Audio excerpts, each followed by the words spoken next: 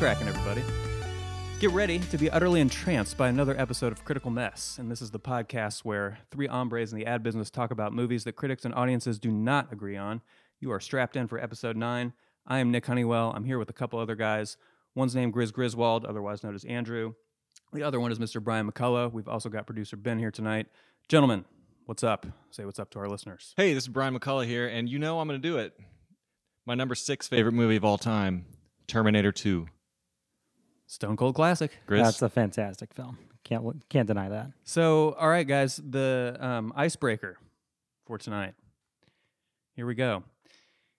Who is your favorite character actor? And I would just like to point out that the last film we talked about had quite a lot of them.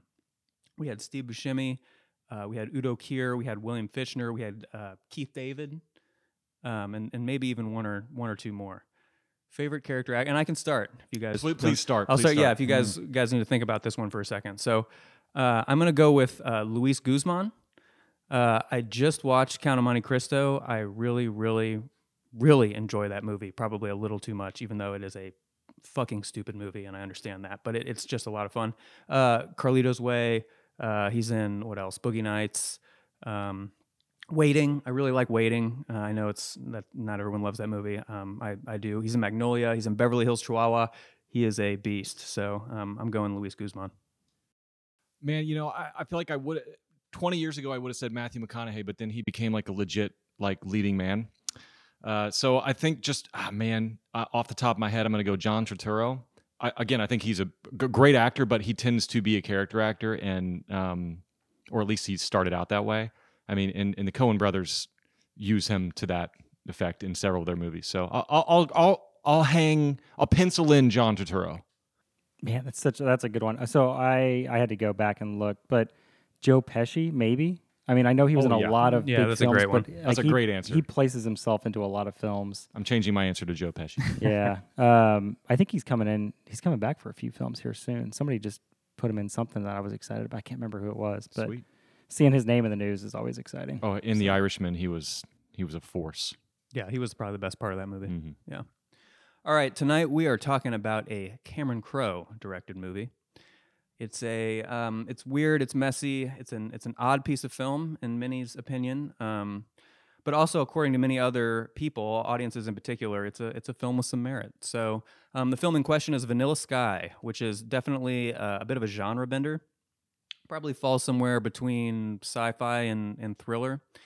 Came out in 2001. In terms of who's in it, we've got Tom Cruise, we've got Penelope Cruz, we've got Cameron Diaz. Wait, we've got who? Sorry, that's how I say that name. Is that not right? How did he? Wait, who? Yeah, Penelope Cruz. Penelope. All right. Yeah. Cousin of Cantaloupe. Second cousin. Yeah. We've got Cameron Diaz. We've got Jason Lee.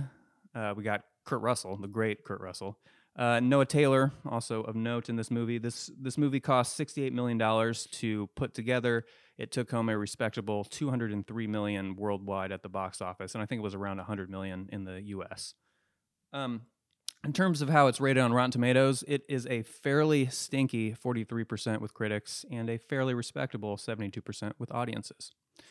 So one thing, before we just kind of jump into this thing, I want to point out is that Vanilla Sky has kind of an unusual distinction of being nominated for awards that are both good and bad, which is, that would be an interesting list of movies to put together. Because, you've got kind of famous bad awards like the Razzies, being kind of the main one, I would say, but there are others. But that kind of just goes to show how polarizing this movie was. It was nominated for 1 Oscar. That was for Best Original Song. Paul McCartney. Paul McCartney, that's right. 2 Golden Globes as well. Cameron Diaz got a nomination for Best Supporting Actress. Wow. She didn't win. What? She did not win. She did not win. But also the Paul McCartney song, also called Vanilla Sky. Cameron Diaz was also nominated for a Screen Actors Guild Award that she did not win. But this movie was nominated for a lot of wins all around. Yeah, right. And that's the thing. It won nothing, good or bad. But it was nominated for a Golden Raspberry Award for Penelope, also as Worst Actress. Sorry, Penelope. Okay. Anyway, let's get into it here, gentlemen. So I think the first thing we usually do is we talk about the first time we saw the film and what our exposure was to the movie, and how many times we've seen it over the years. So I will ask you guys, when did you first see this movie, and how many times have you seen it subsequently?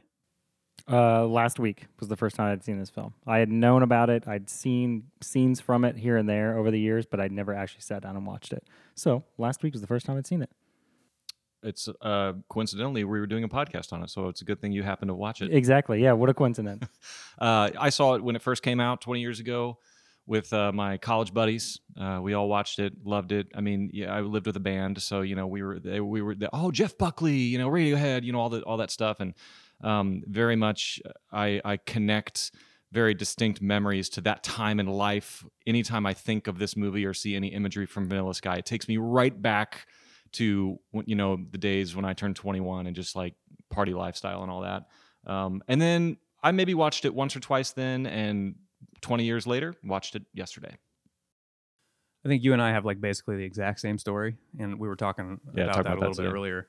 This movie really does feel like a very specific time and place, and as we've said of a couple other films that we've talked about on this podcast, feels very of the time in a lot of ways. And I think the music is a big part of that, because there's a lot of really good music and really interesting music in this movie, but a lot of it was kind of popular music at that time. So that kind of brings you back. Okay, so I think we need to rate this film now, and I would love to hear what you two would give this out of 100, because I think we're gonna have a discrepancy here. So let's see. I really hope so. Go. Brian's score is a 77 out of 100. And that surprises me more than either of you. That actually shocks me big time. So I'm impressed. And I will back that up tonight. So my wife actually loves this movie. We didn't get to watch it together, but she told me how she just really enjoyed it when she first watched it back in probably high school or late middle school or something like that. So I was right middle of the road, 61. So I was intrigued, but it was kind of awkward at the same time. So I think it kept my attention, but some of the acting was just real rough for me. So yeah, so we are pretty spread out here, because I'm going 37. oh my God. Wow. I didn't completely abhor it, but I thought it was pretty bad, and I didn't enjoy it, and I liked it a lot less than I thought I was going to. I want to remind everybody you're listening to Critical Mess. We are talking about Vanilla Sky. We are sponsored tonight by Woodford Reserve. Woodford, we love it. Rye whiskey, yes. We've also got about half a bottle of sponsored Basil Hayden's. So we'll see. We'll see if we make a dent in that as well. But a dual sponsor tonight. delicious. Delicious indeed. Okay, so let's talk a little bit about, gents, why the critics and the audiences don't agree on this movie. And I think there are a lot of reasons for that, but let's just, I want to kick it to you guys. Why, off the bat, do we not agree? Well, I don't know who writes these little Rotten Tomatoes critic synopses. I've often wondered that, because how do you, in one sentence, sum up what 174 critics think? And whoever does that, that's a tall order. So I don't know if you guys have ever thought about that. It's usually pretty impressive and usually very thoughtful and well written. It's good copywriting. Yeah. For sure. So I'll read that. I'll read what this one says for Vanilla Sky. I actually haven't read this yet. It says, an ambitious mix of genres. So it's kind of like what you said, a mix of genres there. Vanilla Sky collapses into an incoherent jumble. Cruise's performance lacks depth. Huh? And it's hard to feel sympathy for his narcissistic character. Okay, so right there we're getting some confusing, maybe erratic, maybe bad structure. They don't like Tom Cruise's performance. That's a head scratcher for me, because he carried this movie. Really, you thought so? Oh, absolutely. Man. Especially up against Penelope Cruz and Cameron Crowe. I mean Cameron Diaz. My goodness. And Jason Lee. Okay, can we just real quick? Jason Lee was wasted in this movie. What the hell happened to that guy? I don't know, but and I don't mean he was wasted drunk. I mean, he could have been a really good side character, and he was terrible. I think the acting across the board was pretty rough, Tom Cruise included. Jason Lee needs lessons on how to act drunk.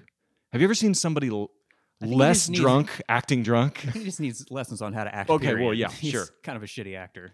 But so that's why I'm saying Tom Cruise, because Tom Cruise, to me, Tom Cruise was very intriguing. You know, the way that he was dealing with things, and he's kind of oddball sometimes. How he kind of does his little weird dances and his weird kind of outbursts. I don't know. He to me, he carried it, and he was pretty complex. He was deep. So I'm going to disagree with that right there. But yeah, critics. It seems like that's the synopsis there. And why don't we just read one or two real quick, and then Grizz, you can kind of maybe weigh in on why you think critics didn't like it. First one here from Vadim Rizov, Filmmaker Magazine. If the star and director are kind of worrying about the same middle-aged fall-off, Crow's specific fears are more compelling to me and responsible for what intellectually is the movie's most fascinating idea. I don't know what the hell I just read. Didn't understand a word of it. Let's go to the next one. Steven Silver, Tilt Magazine. Doesn't make any more sense now than it did in 2001.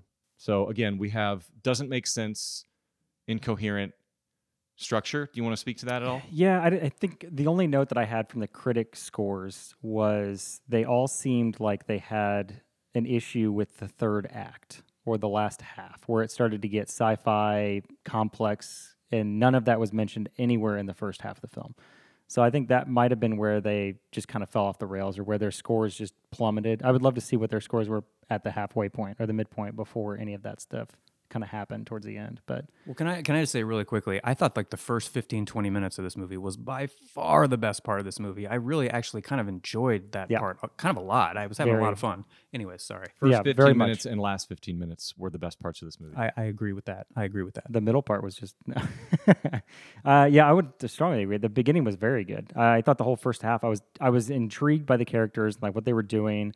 Why was he in jail? Why was he being interviewed? Why do you have like all these things? And then it just started to completely unravel, and you had more questions toward the end. And then it kind of somewhat made sense at the end. I had to look up a few things, but Well, we're going to talk about the Yeah. end because it's interesting. Cameron Crowe had some things to say about the end, and we're going to discuss those here in Okay. a little bit. So, I guess my quick reaction to why the separation between critics and audiences is, I mean, I think one pretty simple reason is that people just really like Tom Cruise. He's a likable actor to a lot of people. A lot of people hate Tom Cruise too, but generally speaking, and I think at that time he was maybe. He was pretty beloved at that time, and he's still pretty beloved today. I mean, let's be serious. I find with Tom Cruise that you'll talk to people and they'll hate Tom Cruise, but they'll still watch his movies. Yeah, and a yeah. lot of other people in real life that people hate, they won't watch their movies. There's something about Tom Cruise that even the people who hate him will still watch his movies. he's just a pure entertainer, like to the purest form. I mean, it's incredible how he is stuck with it for all these years, and people still pay in droves to go see him in movies. It's nuts. Even after his movies. meltdown, Tom Cruise is Yeah. movies. Yeah, Absolutely. yeah. I think another reason audiences really like this movie was the music. We talked about that a little bit already. It has a really good soundtrack, a lot of just really atmospheric and emotional music that really drives the film along. I think critics did not like this movie. I think one reason is just, and Grizz, you touched on it a little bit, but I think the storytelling was, I think it was just bad storytelling. And I know that's just my opinion. I think you could argue that the other way, but I thought it was just very unclear and just sort of nebulous storytelling, especially as the movie progressed. It just got just more and more incoherent. And I get that. It's like a dream, and I understand that a lot of that was intentional. But I didn't like it, and I can see why critics wouldn't have liked that either. So.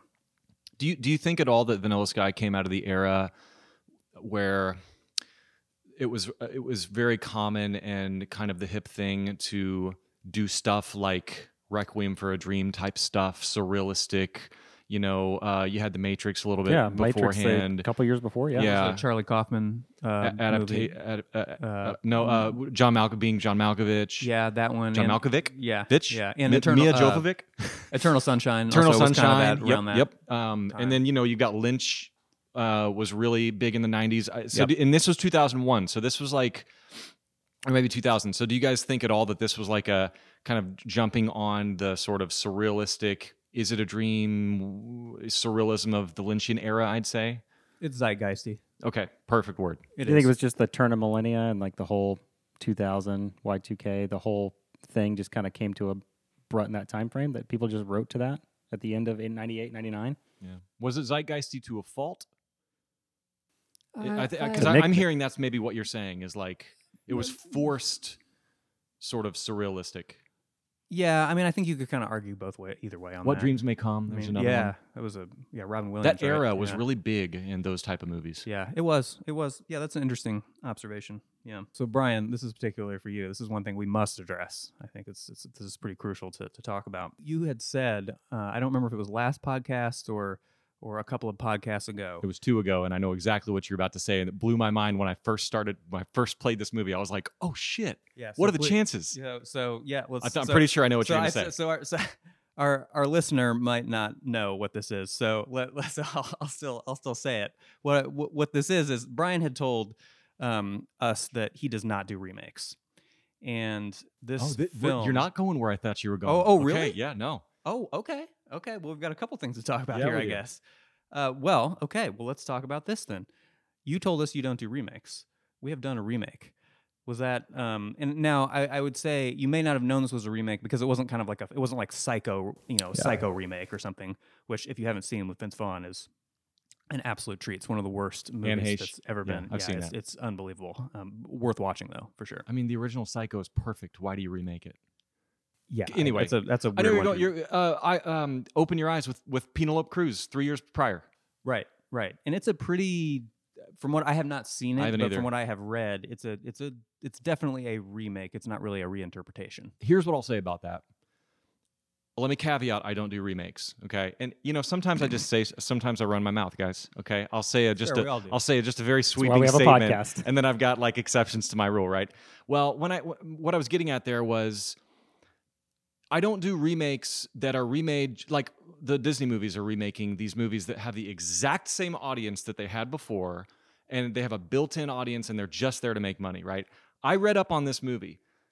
Number one, the first time I saw it, I had no idea that it was a remake. Number two, it was a remake from a foreign language film that was not released in this market. Okay, so it has a different audience. It's sort of, hey, here's a great movie. I want to not necessarily retell it, but from what I've heard, it's sort of made as like a companion almost to Open Your Eyes. And I think Cameron Crowe said he had more that he wanted to say and not just re-say it. So there's a slight caveat, but I will also admit to being a hypocrite. Yeah, I just wanted to address that briefly, and I think you did it very tactfully. In your We your did response. it. We made Brian. So- admit but now I'm that really he was a intri- hypocrite. Oh, I admit it. I'm really intrigued though. What did you think I was going to bring up there? Well, I thought you were going to bring up, because at the very end of our Twilight episode, my very last thought was that the movie ends with Radiohead. And Radio- thought that I was was a gonna say- travesty. we've got the Radiohead. Yeah, And I at was the gonna very say. big start of this Right, movie, and I had just finished listening to that podcast, and then I went to watch Vanilla Sky, and it starts with a banger from Radiohead, and I was like, "Oh shit! What are Yeah. the chances?" Immediately noted that when I started the movie. So What a great song! Everything in its right place. It matches the tone. It just everything about them musically and lyrically just sets this movie off for me. So I want to just let everybody know they're listening to Critical Mess. We are talking about 2001's Vanilla Sky, and we are sipping on Woodford Reserve and loving life. I want to move on here to thematics. We always like to address, what we thought were the overarching themes of the film. I'll toss it to either one of you guys, whoever wants to take it. What was the big theme here, and was it a good theme? Was it an effective theme? Did it work? I mean, it was really on the nose. They literally said the theme. Matter of fact, they could have titled this movie "Sweet and Sour." I mean, they said it was a little too on the nose. I don't know how many times they said it in the movie, but you can't. The sweet's not so sweet without the sour, and it's like, okay, you've been showing us that. You don't need to keep saying it. they had a character say it a few times. More yeah. than one character, yeah. So I think the movie is telling us that's one of the main themes. Grizz, do you agree? Yeah, I think I agree with that. I don't know. I'm really bad with like catching on to the theme of this, but his character arc is just exactly what that is. I mean, it's the definition of sweet and sour. Like it is the. I mean, he just went through the full journey, I guess. I mean, I don't know if it was as coherent as I thought it would be, but I mean, they speak to it the entire film. So That was the strongest part of the movie, was his Yeah. character arc. And I think, Nick, I'll say, we haven't talked about this yet. I think There's a reason that I rated this movie 77 and not 97, because this is the type of movie that I seek after. This is Matrix, my love of Matrix. There's the type of movie that sort of is an allegory, sort of makes you think, makes you want to rewatch it. Inception, those type of movies. I love those movies, and this falls into that realm for me. What took away from it though was just a lot of like practical acting, dialogue, stuff like that. But what made me love it was the theme and the character arc. The theme is the biggest part of this movie, and it's really about like, what a poignant question.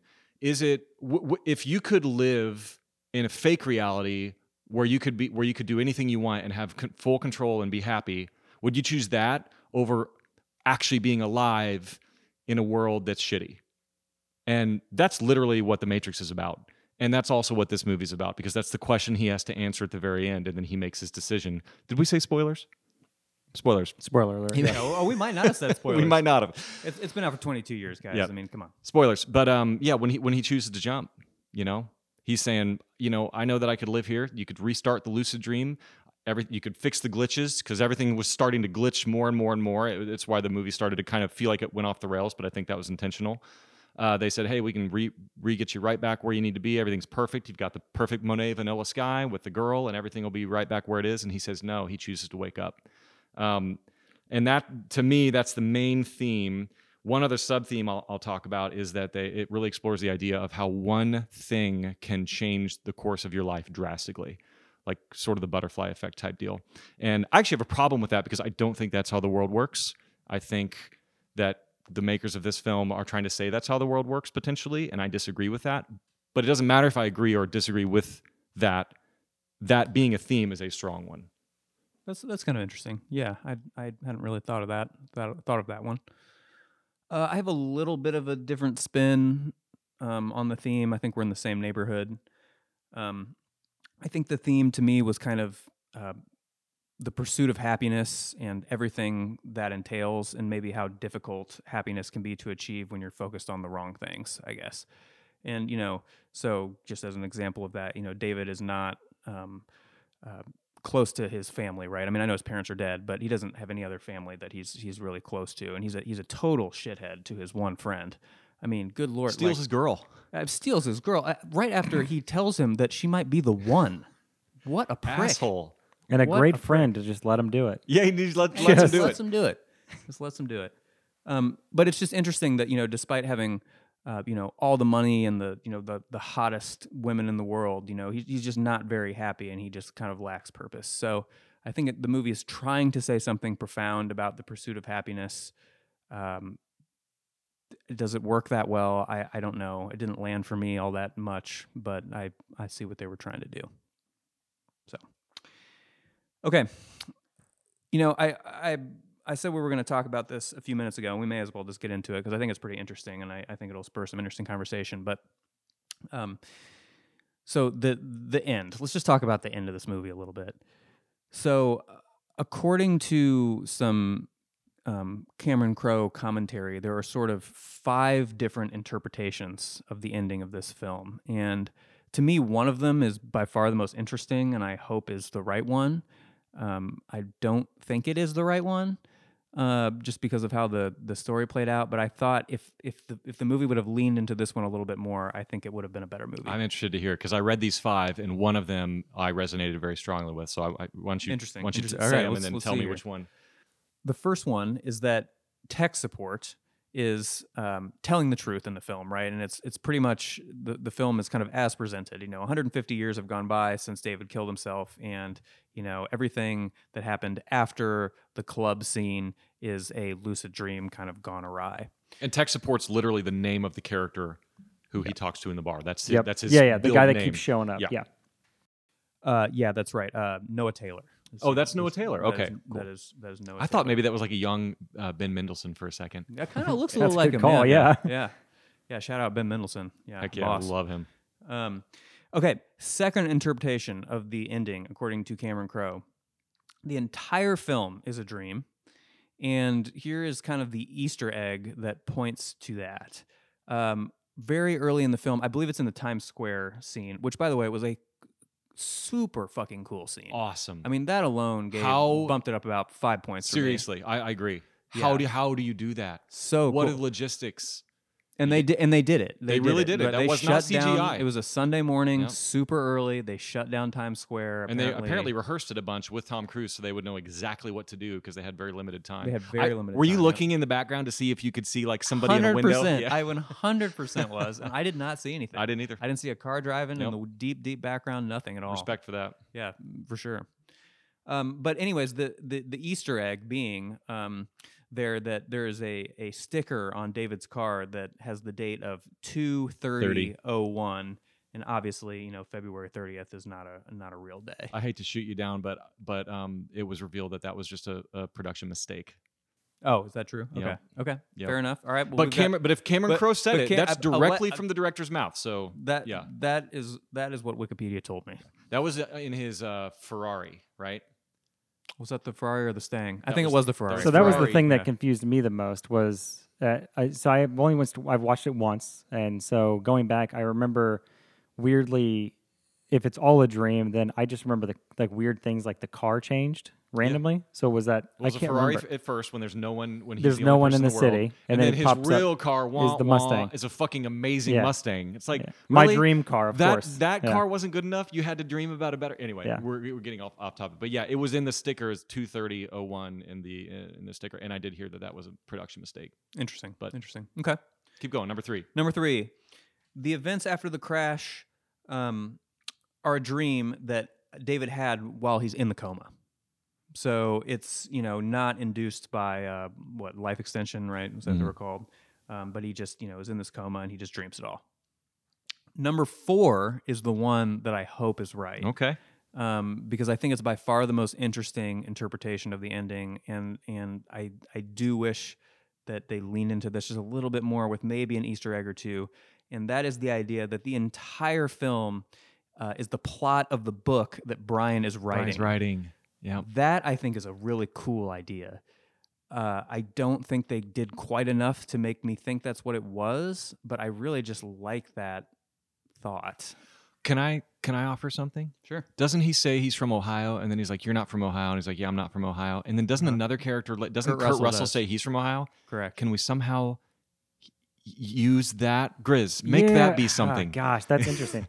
I didn't really think about his friend writing the book and that being connected to the story at all, but that would be brilliant. That's the first thing that jumps to my mind to be said, because that But I was a did- little bit jarring when he It first wasn't says until that. the halfway point where things started to get messy, where stories started to tie into other people's story, like his therapist, and then I can't remember, there was maybe somebody else that came into the room that's like said something that connected to this back to the story. But there were a lot of those little moments that I kind of go back. But that's after the halfway point. And that's after it becomes a weird dream. Like, the sky is weird in a few scenes. That's what that is that's after he wakes up from that. He gets drunk in the Right, club. yes. And he wakes up in the gutter, and then Yep. literally you see the vanilla sky. Exactly. Can we talk about something really quickly about that?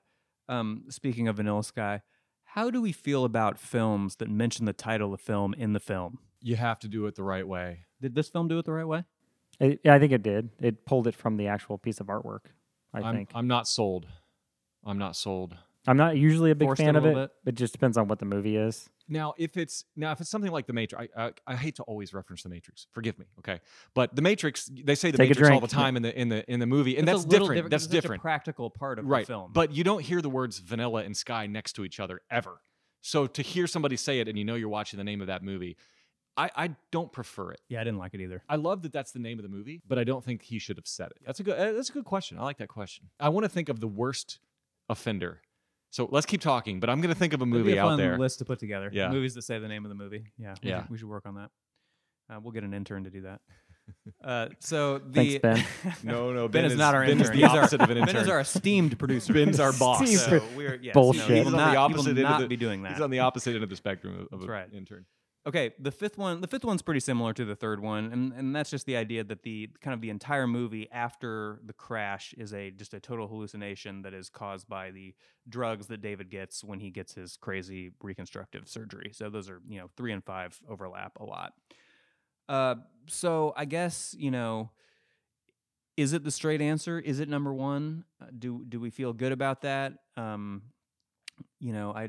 reactions to the 5 possible different endings. I mean, I had read all 5 of those, and number 4 was the most compelling. It was the one I wanted it to be, and I love Charlie Kaufman, and that felt like a Charlie Kaufman script. But alas, I think it's the first one. Just how the movie's structured, and I think because of how they intercut between him being interrogated by the psychologist early on about the murder, because of how they're intercutting that when that happens, I think that points to the first option. Yeah, absolutely. I think that is the most plausible, and that makes the most sense to me, having just watched it freshly and for the first time. That makes the most sense. That seems like that's how they made it out to be. And I don't think yes, the writing book from a friend that's fun as hell. But I think that was what they meant to do. So, and I'll also add this: it really rubs me the wrong way that a director would make a piece of art and then literally list 5 ways to interpret it. It's like no. Thank you for pointing that That out. is Yeah. what fans should do. I wish you Thank would have told you. me Tom Cruise or a fan said those, because if the director did that, that tells me either A, he didn't know what the fuck he was doing, which I don't respect that, or number 2, he didn't do it artistically enough. Like, you would never get David Lynch listing 5 ways you can interpret one of his films. Fuck no. Yeah. Yeah. Thank you for pointing that out, because I was going to point that out. Okay. I think that was so where did he say that? Did he write it in a blog or a letter to the New York Times, or what was that too? It's a was Wikipedia being- article, bro. I just he was minimal being research, man. Okay. I just read half-ass Wikipedia. it half-ass popped internet up. research. Yeah, okay. No, yeah. but that's fact. I'll fact check that. I mean, I'll back that up, because I did read that, and that's not just a hearsay thing. That's him either being in an interview or on a commentary to a DVD or something. I can't remember. So you're listening to Critical Mess. We are talking Vanilla Sky. We are sponsored very kindly by Woodford Reserve, and Basil Hayden's still a sponsor tonight. And I want to talk a little bit now about flipping the script. So, and I feel like I haven't shit on this movie enough for my 37. So No kidding. I will do that. Let's flip it, but then we'll flip it right back. Yeah, we'll flip it right back, and I will start shitting. So, so let's talk about, Brian, you gave it a pretty high rating. Why don't you kick it off here? What did you not like about this movie? The dialogue was fucking terrible. I hate Jerry Maguire. That movie, I loved it when I first saw it because I was like 15, and I thought, oh, here's a cool movie. No, it does not hold up. There's nothing unspoken. It's glib. It's trite. I don't know I'm not a wordsmith like you, Nick, but I just feel like it's very unnatural. And where it was really happening for me was when he was talking to Julie after they had sex, and they're in his bedroom, and he's like kind of trying to leave for the day, and the way she's talking and the way he's talking, and then later when he meets Penelope Cruz and Sophia, and the way that they're talking, like the dialogue, it's so unnatural, and it just takes me way out of it. And I thought I was going to hate it about at the 30% mark at this movie. I'm thinking, no, this movie didn't hold up. It's been 20 years. My taste has matured in 20 years, and this movie sucks. But then the themes are what brought me back. I thought I was going to hate it because of the dialogue and because of the acting. And then there was one other thing I feel like that really did it for me. No, that was the biggest offender for me, and it was bad. Yeah, I'm shocked. Your score is very high. I thought it was going to be probably right around where mine was. I was hoping we'd finish our classes tonight, but I think I don't know. It felt of the time. Now that I look back at 2001, I'm sure it was very shocking in 2001, but like I wasn't super thrilled with it. I wasn't like super impressed. It was incredibly bad dialogue. I mean, I could not stand the acting across the board, including Tom Cruise. I thought it was just super cringeworthy, like how he acted like this rich piece of shit the entire film, and he kind of wishy-washed back and forth like he was learning something and then didn't, but at the very end, he finally did. Yeah, it's tough. I think the acting was the thing that took it out. And I want to caveat it a little bit, and I agree with you, but I also want to say there are some really, really good sequences and really good acting dialogue in this movie. It's not terrible the whole way through. It's specifically those scenes I mentioned. It's anything Jason Lee says, and Cameron Diaz is just not very strong. I don't like Penelope Cruz that much. But I will say, like, and I know I'm flipping the script, but I just want to make sure I add in that, like, that scene in the car where she turns crazy and he's reacting to it, and she's going off the rails. That's a really, really good scene. Great acting, high tension, stakes are raising. And then, the entire back half when he's dealing with what's going on, that's when it's good. But Yeah. I know we're flipping the I would script. agree with that. so- Yeah, I think I would. I mean, I thought the better scenes were. Yeah, I think Cameron just being a crazy bitch in that car scene definitely was probably the best scene of the entire film. And I would almost say her acting was maybe better than Cruise, but Cruise just felt cringy in this entire thing. And he was hyped. Which Cruise? Oh, sorry, yeah, Tom Cruise. Tom Cruise. But yeah, that's so hard to think that she was the best of that. But she was just she played crazy bitch like really well. I don't know. Agreed. So yeah, I also thought the dialogue was bad, but I actually thought there were a couple of nice pieces of dialogue in this movie that I'm going to point out quickly, and then I'll point out a bigger reason that I added a few points to this film. So the bartender, remember when Tom Cruise calls him a bitch, Yeah. right? And then he gives him the free drink, and he says it's free. And he's like, "Yeah, it just is, bitch." That was Yeah. just. I That was like such that. a good line. I love that bartender. I wish he was the bartender at my bar, my local neighborhood bar. I also kind of liked the line. I thought it was kind of a profound line from Cameron Diaz when she was going, full wacko. When she was like, "When you sleep with someone, your body makes a promise, whether you do or not." Right? What's I the was next? like, that's some shit a crazy person would say. What's the next thing she says, Nick? Why don't you I don't quote what- that verbatim? What's the next line? I was just trying to get you that to line. Oh, I remember that line. Yeah, we're not gonna. So this is for our PG-13 audience. Yeah, tonight. sure. So, anyways, Dang, I was Cameron trying to get you Diaz, to say it. though, Diaz, as you guys have said, plays kind of the crazy hot chick really, really well to a T. Okay, so I'll say the bigger thing that I thought was good about this movie, and I'm not going to lie to you guys, I was going to give this movie something like in the 20s last night after I watched it. And I sat with it for a few minutes, and I thought that was going to be a little harsh because I just, as you can tell, I really did not enjoy the 2.5 hours it took to slog through this movie. If this movie was 45 minutes, it probably would have been pretty fucking good. But anyways, I had a kind of a strong emotional response to this movie. It made me feel something, right? It made me feel something. And I jacked up the score a good 7 or 8 points just probably based on that. And it wasn't a good feeling. It was a really, and I understand this is a personal thing, but it was a weirdly but kind of uncomfortably nostalgic feeling. But it was also kind of this feeling of sort of just like hopelessness and just, nihilism, right? And it kind of wrenches your gut a little bit. This movie does, especially in that last scene. When he's jumping off the building in the flashback, and he's got that, and the final conversation with Penelope, I thought was like probably the best dialogue in the movie. There was a really great line. "I'm frozen and you're dead and I love you." That was a really good line. That one got me a little bit. And so anyways, so the movie made me feel something. It wasn't a pleasant something, but I think that it's usually the mark of a good film is it leaves you feeling some sort of way. I totally agree. I can't stand when I walk away from a movie and I have no emotional response to it. I'd rather have a terrible emotional response to a movie because at least then- it was something. At least then you have something to discuss Yeah. afterwards. You know what I mean? I don't- love movies yeah. that make me feel, and I agree with you. This movie, it's the intangibles, and I don't know if it's the music or what, but yeah, you're right. This movie, it's visceral. It wasn't like I wouldn't say it was clever, but it was engaging. Like the whole way through, I was intrigued by everything that was happening. It went pretty quick. Like every scene was fast paced after the halfway point, especially.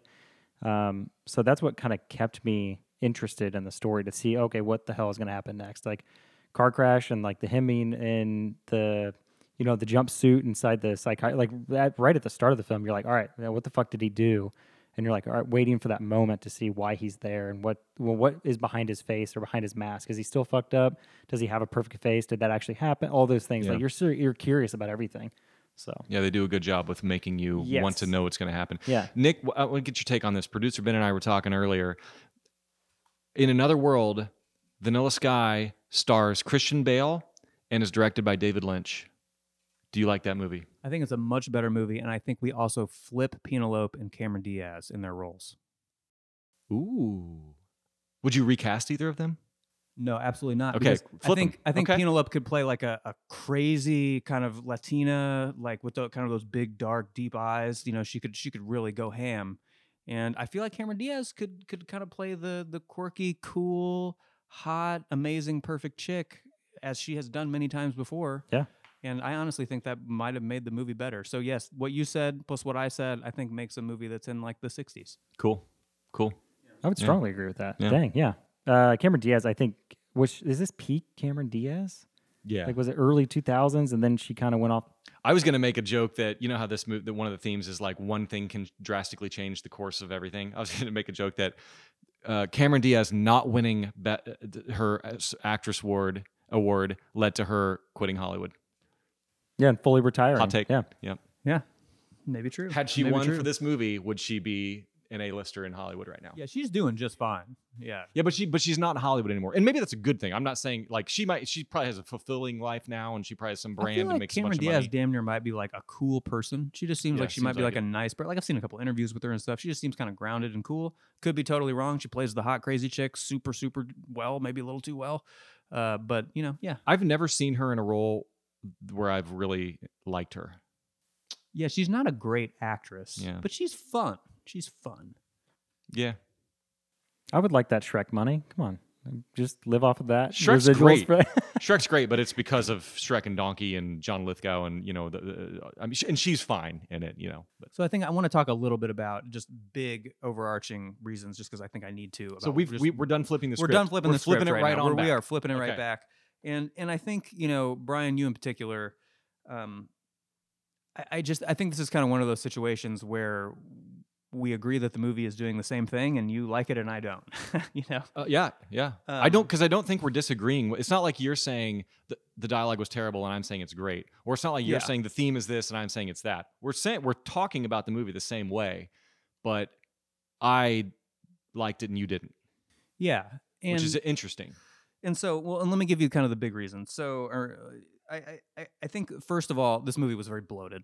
It was 2.5 hours long, and 90 minutes would have been much better. I would Agreed. not have guessed 2.5 hours. Agreed. Yeah, it was a little under 2.5, but it was right. Yeah, I guess right I did around there. split this film one night to the next. I forgot about that. So I watched the first half, and then I just all ramped up the next night. So I also felt like in a lot of spots, despite being this, you know, kind of big budget, you know, Hollywood film, it just felt sloppy. And I think, I think Cameron Crowe's directing to me just kind of feels maybe not sloppy, might not be the right word, but amateurish, I think is the right word.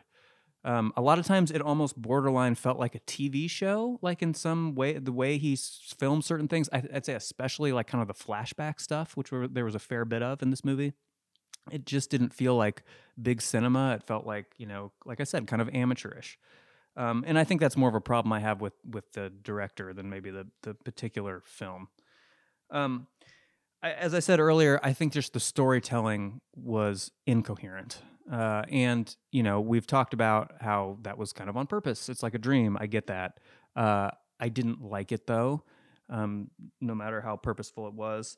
And as we've also already, I think, covered kind of ad nauseum, the dialogue was pretty bad. It was pretty bad. And despite a couple of gems in there, you know, 80% of this movie had some really shit dialogue and some pretty, to me, uninteresting characters. Like it kind of made me a little bit sick how hard they were trying to make Penelope just the perfect fucking girl. Like, did you notice how she like every time she like walked into a room, she like did a little spin.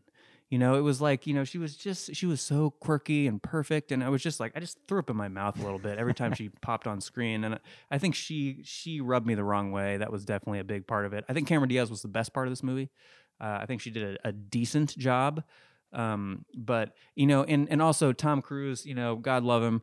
I don't really love or hate Tom Cruise, but I felt this movie was not that interesting in terms of his performance. I felt it was Tom Cruise in real life with a little bit of extra id, right?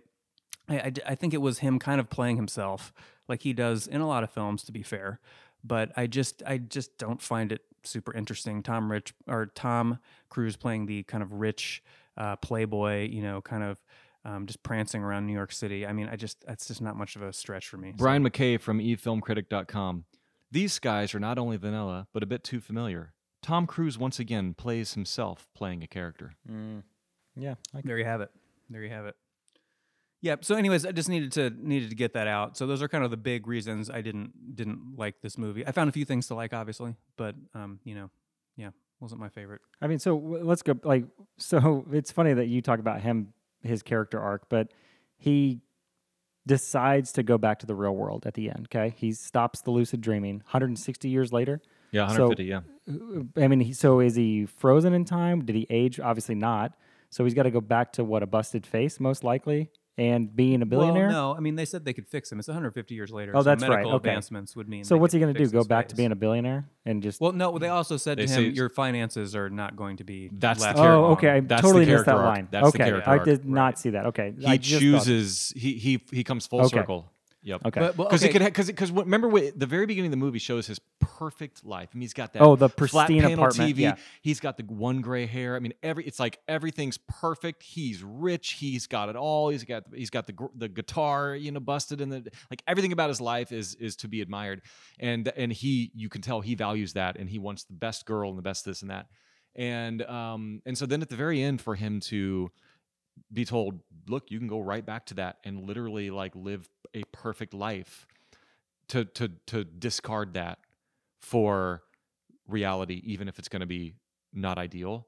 That's a very strong character arc, and that's what you call the I think that would be the semi-sweet end, Yeah. where the Yeah, yeah. character gets what they need, not what they want. I just thought it was like he's going to one life versus one that he can not control versus one he can control. That was the only thing that I Right. thought was happening. I forgot about I didn't catch the And that's what I finance think, thing. although it's kind of messy and jumbled up mess, I think the movie does a really good job at taking you through that journey by taking you through the turmoil that he's going through to get him there. So can I think you're right. I think there is a pretty powerful arc in this movie. However, I guess my rebuttal to that would be, and another reason I really didn't like this movie, and I think the Rotten Tomatoes kind of synopsis touched on this, Brian, but the idea that Tom Cruise's character, he really is this unsympathetic narcissist. Like, I don't care what happens to him really, because he's just kind of a shithead, and fuck him. It really wasn't until that very last scene that you gave a shit. Even then, while you're watching the film, you're not. So I don't Yeah, know. and that was arguably, like I think Yeah. I said earlier, that was one of the very high points of the film was that last scene. And you're just watching it slowly unravel. Like, sure, there were huge spikes. There's all these things that happened, but it went from pristine, he's plucking the one gray hair in the mirror, to going to his day, all the way through to the train wreck of the back and forth, not knowing who he's dating or who he's having sex with, all that stuff. Yeah, It just- I didn't like him either. I think a better movie where he's a piece of shit but you care about him is War of the Worlds. He's a bad father. Agree with He's that, kind of yeah. selfish. Oh, yeah. He's kind of rough around the edges. But man, He's much more you kind love of him. relatable. He's Very a lot more likable. relatable. Yeah. In this movie, no one can relate to. I guess that's another part of it. No one can relate to this fucking character. I think that comes down to the writing. Millionaire playboy in the Yeah. middle of New York City that runs a publishing company. Like, what, 3 people can relate to that on Earth? I think that comes down to the writing, because we've already talked about some bad direction, and now there's a little bit of bad writing, I think, there. Yeah. So I agree with you. I think it does hurt that we don't care about him. Yep. Okay, gents, let's move on here to our horribly titled rapid fire section of the podcast. I'm gonna call this also observational section of the podcast. I've got some too. So yeah, we're just gonna throw out some random thoughts and observations and react to them here. So I'll get the party started here. So Kurt Russell's in this movie, right? And for one, I think Kurt Russell is better than this. But more importantly, here's my rapid fire question to you guys: is he on Jeff Bridges' level? Absolutely. Yeah, I think so. Yeah, I'd agree with that. So the tippy top tier of great Hollywood actors. Kurt Russell has been in the top tier from fucking Backdraft all the way to The Hateful Eight and beyond. He aged very well. He came right into the. It's funny that a lot of actors have trouble. DiCaprio is going to be interesting to watch in the next 10 to 20 years if he's still acting by that point. If he's going to transition from that child actor to the mid-tier actor to the adult actor like he is. So those guys, I think, kind of jumped straight to the old man, big beard, gravitas kind of age, and they went into it perfectly. And do you guys equate those two? I guess Oh, I yeah. should point that out too, because I always think of those When two I was guys. a kid, I thought they were the same. I think saw I the did I saw the too. cover for Blown Away when I was like a young teenager, and I was like, "Oh, cool, Michael Douglas is in that," and it wasn't him, and I was like, "Who's Jeff Kurt Bridges?" Douglas. Yeah, sorry, Kurt. By the way, have they Why did I ever- just say Michael Douglas? Have What they? the Well, fuck? because they got the same last name. Have they ever No, they- been in a movie together? Have Jeff Bridges and Kurt Douglas ever been in a movie together? Wait, Kurt Douglas? No. Oh, holy shit! What the fuck is wrong with my brain? Thank you Kurt to our Russell. sponsor, Kurt Woodford Russell. Reserve, for I was like, for now keeping I'm me way on point off. tonight. Okay, Holy Kurt shit. Russell. Kurt Russell. Not Michael Douglas. Not Michael Douglas. Kurt Russell and Jeff Bridges.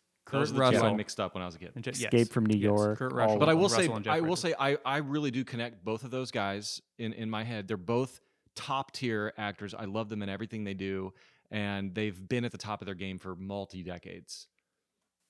Agree. Yeah. And Kurt Russell was very under. I just watched Backdraft like last week. Great movie. So and then to watch him in this, I'm like, man, Kurt Russell was kind of wasted in this. You know, he didn't. He was kind of wasted, although didn't I do much. enjoyed him. I Well, enjoyed sure, when yeah. he was on screen, and in fact, that was one of my favorite parts of the movie in the very end when he kind of became self-aware and he was just like, "Fuck." What are your He was just kids' like- name? What are your right? kids' He names? was And just- he's like, yeah, he that just was a completely- cool scene. He completely gave up. That was a good scene, and he was a high point in this movie. I felt like that was just the simulation falling apart. Like he didn't know how to answer questions outside of the formulaic kind of thing. It was very cool. I needed but- more of that. Yeah. Rapid fire. Rapid fire. Here Kurt we go. Douglas. I told you it's the worst titled section. Kirk Douglas.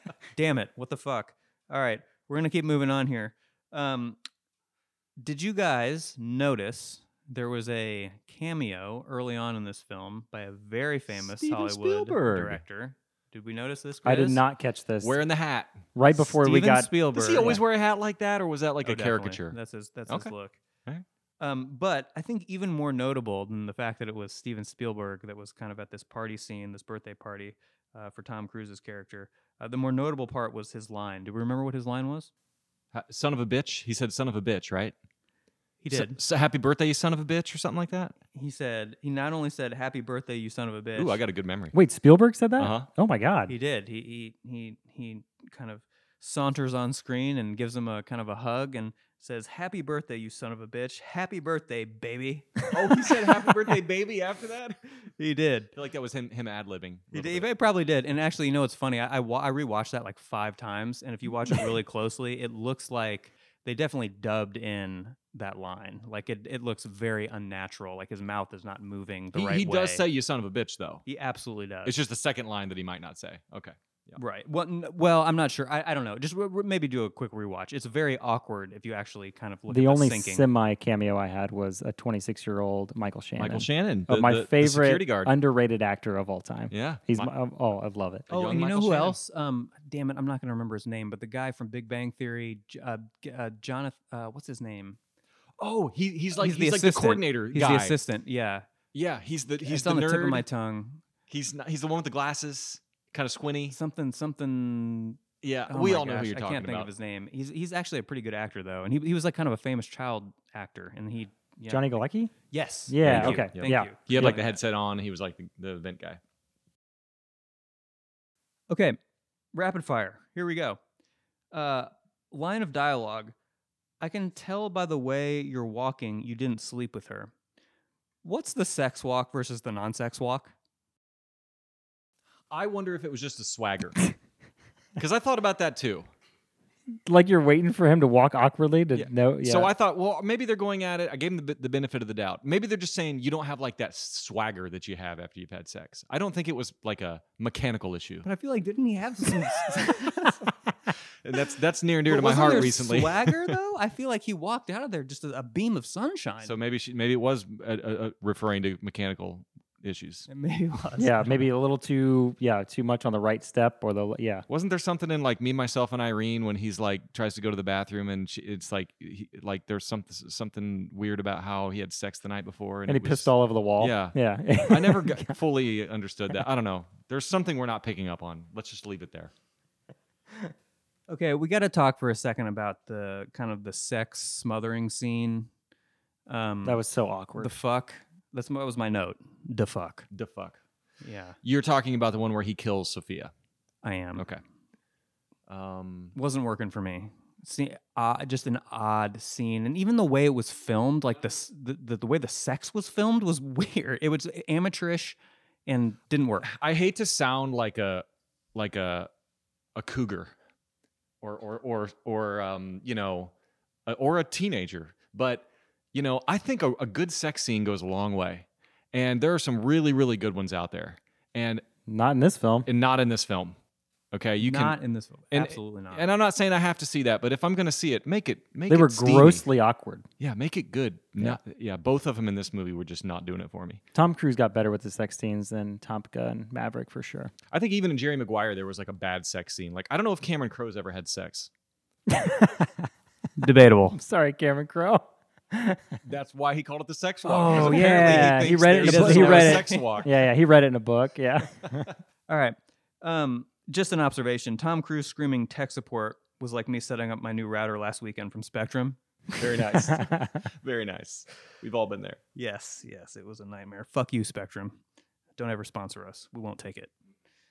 Not sponsored by Spectrum. Yeah, not sponsored by Spectrum. I got one. Speaking of alcohol, do you guys ever get annoyed in a movie where somebody just orders a beer or orders a whiskey and they don't say what, and the bartender doesn't ask them what? Does that take you guys out of it as much as it takes me out of it? And this movie did not perpetrate that. True. In this movie, it was very refreshing that he said tequila, and instead of just giving him a tequila, he goes, "What kind do you want?" Because that's the way the world works. It was a Budweiser and a tequila. If I'm It was a mistaken. Budweiser, and then he says tequila, and he says, "What kind?" He goes, "Patron," and then he's drinking Patron, and I'm like, "Thank you for actually Yeah. drinking a real thing." So I don't know. I maybe you guys don't care about that, but I get annoyed when he's like, "Oh, 4 beers," and they just give them Because we 4 all beers. know if you say beer or give me the tequila or give me the bourbon, you'll get it the lowest level you possibly can at the house, right? Well, The bartender's going to give specify, you. they're I know. gonna I'm saying rate you if and you give don't specify, you're going to get the lowest tier. No, you might get the highest because they're going to charge you no. as much as they want. No, they'll give you the house one where they make the most money. They're not going to give you the most expensive with the lowest. No, I think they're going to want that tip. I think that bartender's going to see I could give him a $20 shot, and I'm going to get a $2 tip, or I give him a $10 shot and get it. Anyway, we've kind of gone. Can I just point deep. out That's quickly very that deep. I think because of this movie, and this movie did kind of make an impact at the, we were all kind of at an impressionable age. I know you didn't see it at that age, At but 35, yeah. but you did. And I think for like at least a couple years after this movie came out, like beer and a shot became kind of a Oh, yeah. badass, order at the bar. Yep. It's just a way to get the party started. Shot of tequila, Totally. Budweiser. I mean, it's just pretty boss. You come in and that's what you get. That's So- still a thing. At some still a hipster thing. places you go, they're one of their specials is beer and a shot. a tall boy PBR and a shot of something. And surely this movie didn't come up with that, but it definitely put it into my mind. Okay, where do we go from here? I think this is one thing. Quick discussion about this. This is another thing that kind of really pissed me off about this movie as well. Very, very. It seems like kind of a little bit of a small thing, but there's no movie without this, right? And that's the kind of idea that the choice that Tom Cruise's character makes to get in the car with Cameron Diaz after she's acting like an absolutely insane, crazy bitch. Yeah, and he thinks about it, and he's like, "Yeah, that sounds fun." And he Yeah, gets and he's in. just like, "Yeah, okay, Kinda on sounds par- good to me." It's on right par with his after character. it's immediately after Yeah. he has the greatest night of his life, right? He steals the girl from his best friend, and he goes and has the greatest night, and then he goes right outside and meets her. That's right, Right? after that Jeff I mean, Buckley she's song plays. literally stalking him. Yes, Yeah. exactly. and she's going to murder him. Okay, like that was such a strange. I mean, I get what you're saying. Cruise's character was kind of whimsical and, just flying by the seat of his pants. But I mean, even the kind of an irrational dumbass would know not to get in the car with that absolutely insane woman, right? Yeah, because she really already was his stalker at that and it was point. no Ferrari or Mustang. It was what was Yeah. it? A An old boat. baseless Pontiac. I don't know what it was. That's a good point. Why did he do that? And that because there's no movie without that happening. That's true. That And- was the inciting incident for the entire thing, and it was one of the best sequences of the entire movie. Now that the scene They just now, didn't- after he gets in the Yeah. car, you're right. but you're It's an right. That excellent that sequence. was not earned. That scene wasn't earned because they did not write him into that. It's not like she pulled a gun on him and said, "Get in the car," which then it wouldn't have worked because then you wouldn't have seen the progression. But yeah, you're right. There was no reason. They didn't. It's not like she showed like some cleavage or something, and he like can't resist her. You know what I mean? No, she acted crazy, and she was crazy. Yeah, and then he's he gets like- in. He's like, "Yeah, that sounds great. I'm getting in." I was Huh, like, yeah. Yeah, she was clearly a lunatic at that yeah, point. and then they replayed it towards the end too, as like a flash. If I remember correctly, but I don't remember. But I know they played it twice for sure. They played that scene specifically where he's outside the car and he makes the decision, and that's where it all turned. But like he had it all, he had the moment to change, and then he just went back to his old ways. I think what they wanted was there to be a specific thing you can point to that was like, if you wouldn't have done that one thing, your life would be completely different. And they were right to try to set a scene up like that, but they didn't write it well. They did. It was I unearned. didn't. Yeah. No, it's like the perfect butterfly effect. I mean, I Yeah. saw it that way, but it was the perfect butterfly effect. I feel like that was the turning point. Yeah. That But it didn't make sense because he just had this great night. Yeah. that's the only part that I didn't quite add up correctly. But yeah, Good point. My last rapid fire thought was I really just enjoyed New York. There's certain movies that I watch the movie and I'll watch a James Bond movie and I instantly think of London, or I'll watch The Social Network and I just think of, actually I don't even know what I think of there, but some movies are just tied to like places, and this movie really was tied to New York City and it just really celebrated it, and I enjoyed New York as the backdrop for this movie. Watch Sweet Smell of Success, man. Okay. It's the best New York movie I've ever seen. Even better than Teenage Mutant Ninja Turtles. Yes. what movie? Oh boy! Wait, all right, wait. What movie? Sweet Smell of Success. Sweet It's like Smell of Tony Success. Curtis, Burt Lancaster. I think it's like 57. It's an old movie. It's a great movie. And I'm not going to try and act like I'm some pretentious movie asshole that watches all these movies from the 50s. I'm absolutely not. Someone just recommended this movie to me, and I happened to watch it. It's a great fucking movie, great dialogue, and it's just pure New York. It's like, You told me about this right before our last recording, and it's on my list. yeah, please watch it. I Okay. really think you're going to like it. I- I'm not going to keep raving about it, but I No, just really thought please it was, do, because that's was topical excellent. for sure. Okay. Just kind of one more observation here I want to talk a little bit about, and that is kind of, and this is yet another reason I knock this movie a lot, and that is that this to me, I guess, kind of felt like at the end of the day, a Tom Cruise vanity project, right? He is this multimillionaire badass, New York City. He's got all the hottest chicks in the world fawning over him. He just gets to act like this kind of aloof, rich doofus, and it just kind of. Sorry, by the way, for Cameron Diaz, or to Cameron Diaz, for calling you a crazy bitch. You just really did a great job in this movie, and I was sold. So, Yeah, it's a anyways. compliment. Yeah, it was a compliment. She did a nice job in this. Because I got to movie. be honest, I kind of like a crazy bitch. Yeah, there's a little. Yeah. Yeah, she didn't just play the blonde bombshell. She I mean, played a we crazy can't ass resist. blonde bombshell. I mean, hot, crazy. They go together. There's some overlap. It's, peanut butter and jelly. So anyway, yeah. So I think we were kind of talking about. Oh yeah. So this was another reason. Rapid fire, 30-minute rapid fire. What the fuck's going on here? But that I kind of didn't like this movie was that this felt like a vanity project for Tom Cruise to me. He is a multimillionaire playboy, New York City, living the dream life. He's got all the hottest chicks in the world just fawning over him. I just kind of felt like he read the script and he was in because he didn't have to do anything. And that kind of just kind of rubbed me the wrong way. Agree. And I'll further that and say, interesting thing. I think this was Tom Cruise's last pure dramatic role. That From is here interesting, from yeah. here on out, it's Was Magnolia after this? Magnolia was before this. It was before this. Okay. Yep. Eyes Wide Shut was before this. Jerry Maguire? Jerry Maguire was before this. Oh, no shit. Yep. Oh, wow. Okay.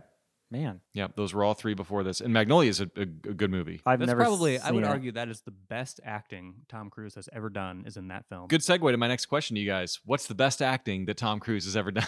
Well, I have given my answer. Okay, well then what is your favorite, this might be too specific of a question, but what is your favorite Tom Cruise movie that's not like an action blockbuster movie? And if I'm sorry if that narrows it down too much, then No, it's okay. I can retract the question. But I feel like half of his filmography is dramatic stuff, like Rain Man, A Few Good Men, Far and Away, Jerry Maguire, Vanilla Sky. You could even say like Cocktail, Risky Business, That, and stuff like that. you just named it. I was going to go with Cocktail. Okay, I like Cocktail a lot, and I actually didn't see that movie until probably 5 years ago or Same. something. Yeah. Yeah, I've never seen that. And it's just a fun movie. It's a light movie. It's kind of a romantic comedy, I would say. It's not that funny, I guess. I don't know, but it's a good, well-made, kind of thoughtful romantic movie that I enjoyed. Okay. Yeah, I gotta go Rain Man. I don't know. Nice. Did you mention that? Like, Uh-huh. it's not. Yeah. Mhm. So that was probably his best performance because it's the perfect balance of like he's likable, you understand what he's doing, but he has a great turn in that film. So Hot take, Far and Away. Ron Howard's Far and Away. That is. Have you seen this movie, Chris? You're typing. Are you? I don't you think so. searching? No, I'm looking Have it you up. seen Far and Away? I Nick? have not. No. Wow. Okay. Far and Away is a highly rewatchable, super fun, entertaining, interesting period piece. So good. I've been meaning to rewatch it. Great score by John Williams. Iconic soundtrack. This was back when Ron Howard made good movies. Now he's kind of degraded to shit to make money. But in the 90s, Ron Howard made absolute awesome movies. I have never heard of this movie. And this is one of them. And if you've not seen Far and Away, put it next on your list because it This is like barely on my. I barely it is remember so this. good. So anyway, that would be my most favorite non-action. Now, next question: just your favorite Tom Cruise movie overall? Do you have one? Oh man.